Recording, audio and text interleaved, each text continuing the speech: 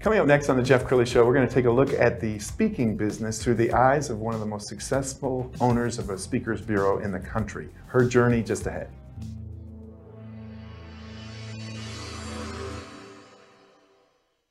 Many are predicting that the worst is yet to come, which is unfortunate, said one person here. Until now, they've enjoyed the reputation of being the nation's icebox. Watched a burglar in his home this morning by webcam. As a journalist of over 25 years, stories are what make my world turn. Reporting live from the Dallas newsroom tonight, Jeff Crilley, Fox 4 News. But in 2008, I took the jump from my familiar life and started a PR firm from my home. We're talking about anyone with a camcorder like the one I'm using becomes a television network. We started slowly growing the company, and we now have over 100 clients, and we've branched into the world of live digital broadcasting. I now own 8 different TV studios and have a huge team. And the stories that I now get to share are sometimes the most important of my life. Life has a funny way of coming around full circle. This is the Jeff Crilley Show.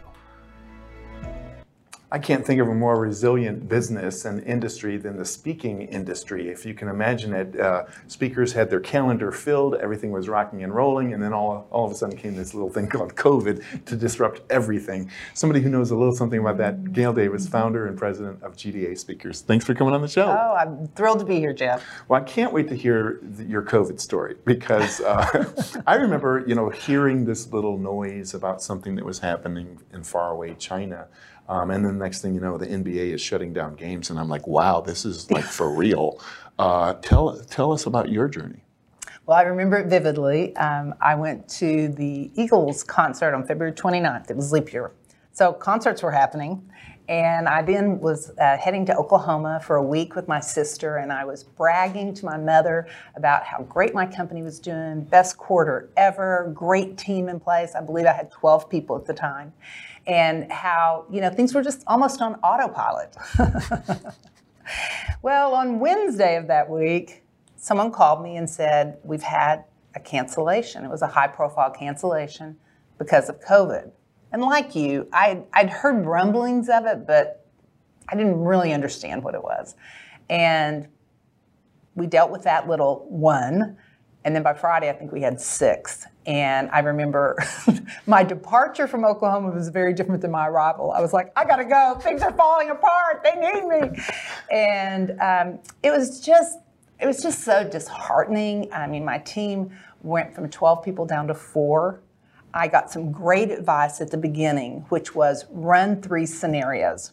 Scenario number 1, we don't have any events until the end of May. That seemed crazy.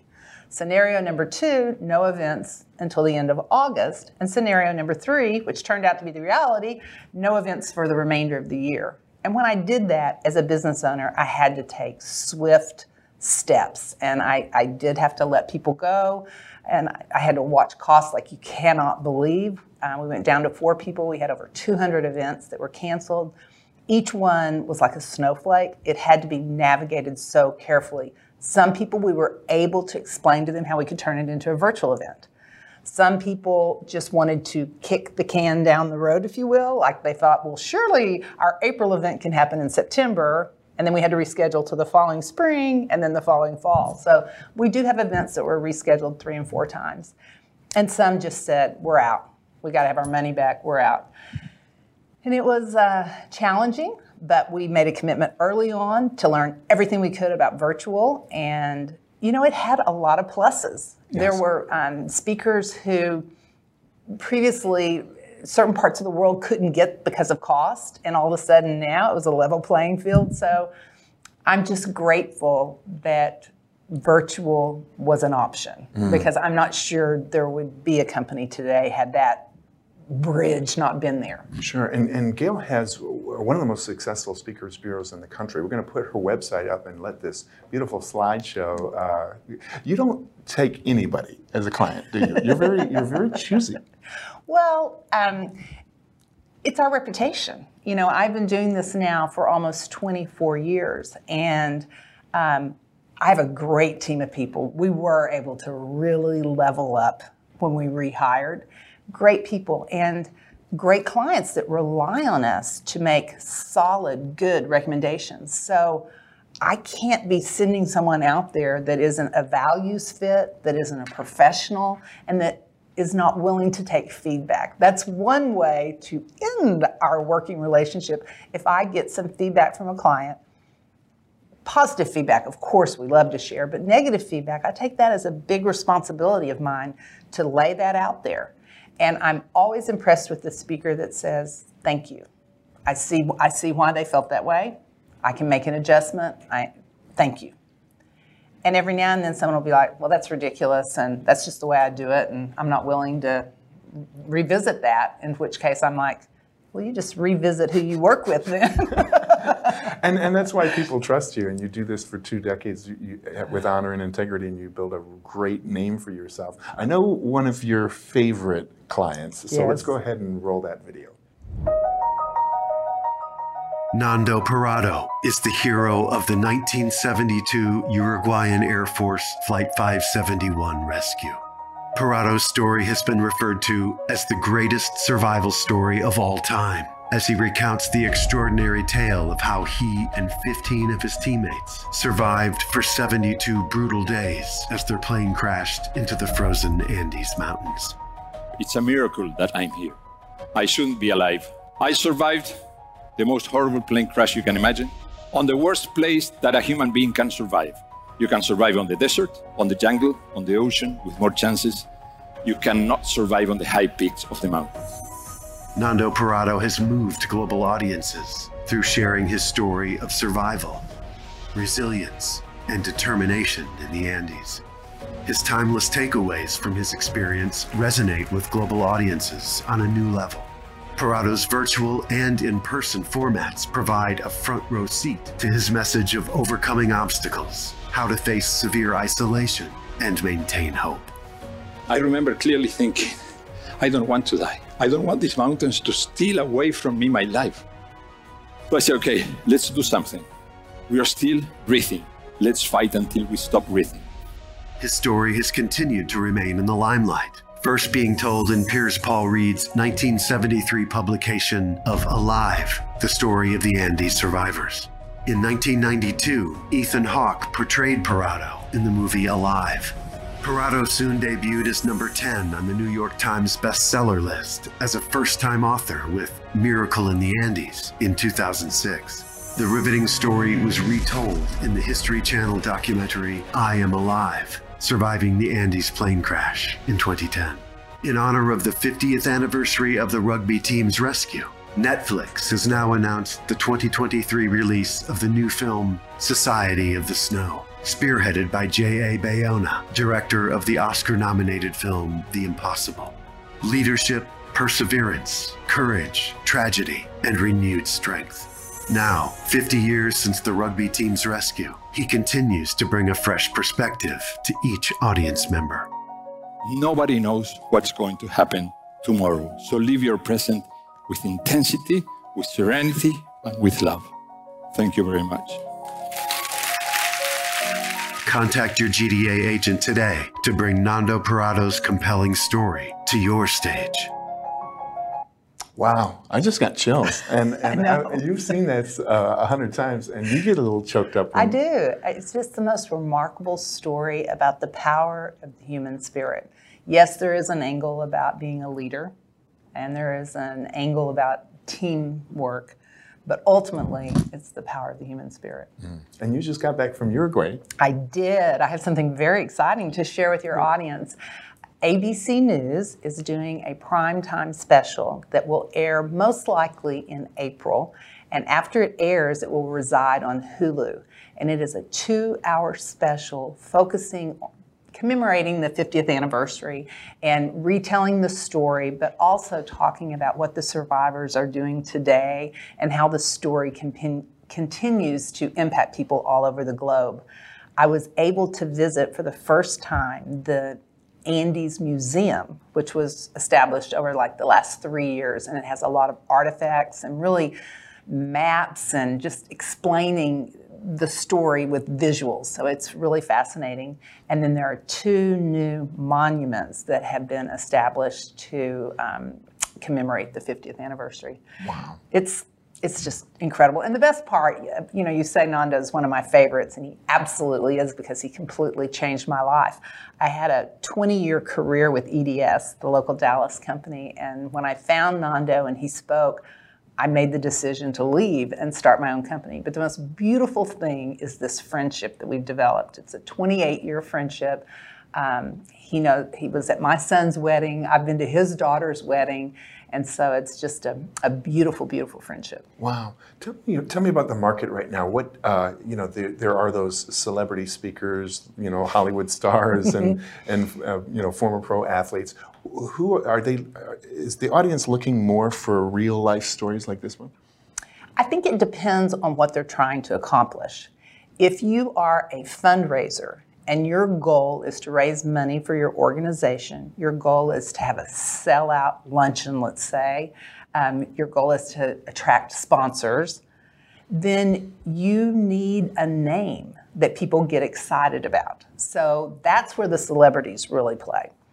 I think large corporations have different needs, and sometimes a celebrity fits that need, and sometimes it's like an up-and-coming person, or it's a trending topic. You know, diversity and inclusion has been a trending topic over the past year. Mental health is a trending topic for sure after the pandemic. Tell me about how you work with speakers. Are they already polished when they come to you? Are you kind of cherry picking the 1%, or are some a little rough and you say, okay, with a little polish, I can turn this lump of coal into a dime? That has changed over the years. So Nando was not a speaker when I found him. When I reached out to him, he was like, no, you know, my mother died in the plane crash, my sister died in the plane crash, my 5 best friends, and he's like, I don't think so. And his first presentation, he had an overhead projector with some blank films and vis-a-vis pens, and he was actually drawing to explain the story. So I worked with him a lot. And I have a handful of other situations where I've run into someone, I've seen them at a church giving a presentation, and I've turned them into a speaker. But I would say now, in my 24th year, I don't do a lot of that. There are people that do that better, and I have places I recommend. If I see some potential, I'm like, here's where you need to go. And I have 2, 3 avenues that I can direct them.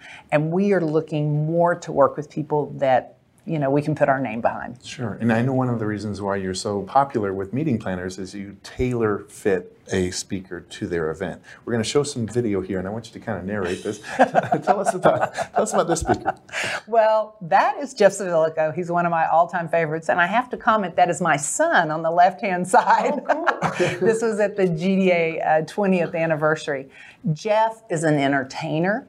He is an MC. He can give keynotes, but we mainly use him as content weaver, if you will. So he can, on stage, host a talk show with the executives. Sometimes executives aren't the best speakers, so they need a sidekick to put them in the best light. And Jeff's great for a fundraiser, just 45-minute show. He did a Las Vegas family-friendly show for years, and so he's very entertaining. But he also does this MC content weaver role very, very well. Sure. So tell me more about the outlook for the rest of this year, and is there a speaker shortage? Because I have to imagine a lot of those speakers during COVID had to go back to like a regular 9 to 5. I don't know that there's a speaker shortage. There's a shortage of available dates. People got used to the availability during the virtual world. And I have one speaker friend who one day did, are you ready, 4 virtual events in one day, because you could. And travel wasn't a factor, so you could book back-to-back-to-back dates. And now people want you in person. Flights are limited. Travel is a hassle, and people want the insurance of knowing that you're going to be there, so they want you in a day early. So now, you know, we do still have some situations where people are on site at an event and they're like, man, I got to go. I got to run up to my room because I've got a virtual. But the number of in-person dates that a speaker can do is far less than the number of virtual events they can do. So that's, and the dates get booked up quickly. So thank goodness we're starting to see more of the old timeline for booking speakers, because during the virtual world, it was like, hey, we want to have an event Tuesday. Who you got? And it was like, we couldn't even get paid before it was already over. You know, it was so quick. And now if people aren't careful and they want someone, particularly in the 2 months of September and October, traditionally always the busiest months, they're going to lose out because the availability is less. All right, I didn't prepare you for this question, but it's on my heart. Tell me a story of a time when you saved the day, because, you know, flights get canceled, speakers get sick.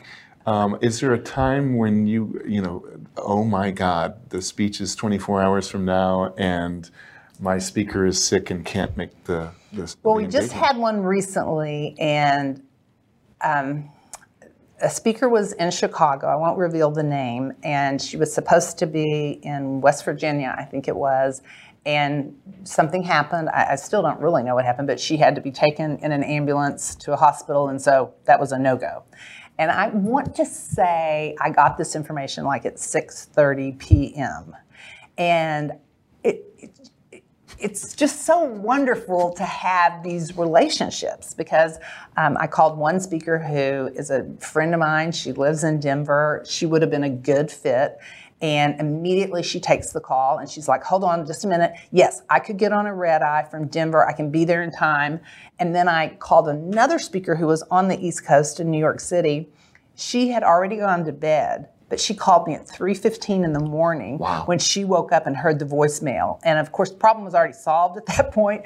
But she was like, Gail, I'm so sorry. I went to bed early. I just got your message. I can be dressed. I can be there. Wow. So it's because of the longevity in the industry, of being able to reach out directly to people. And one thing I have to tell you, Jeff, this is a collegial industry. I don't even consider the owners of other bureaus as competition. I consider them my colleagues. And I could equally have called them and said, crisis, who have you got that's on the East Coast? Speakers are so generous. It's not uncommon, and we've had our fair share of cancellations where you look for a substitute and actually their fee is more than what the client paid. But if the speaker's available, they'll almost always say, you know what, I'll do it for what they were planning on paying. Wow. And I've even heard stories about speakers filling in when someone's sick and saying, no, send the money to the guy that was counting on it. Wow. So it's a cool industry with a lot of really nice people. Gail Davis, you inspire me. We're going to end with your website, which is GDASpeakers.com. The great Gail Davis. Thanks for coming on the show. Thank you, Jeff. That's it for now. We'll see you next time.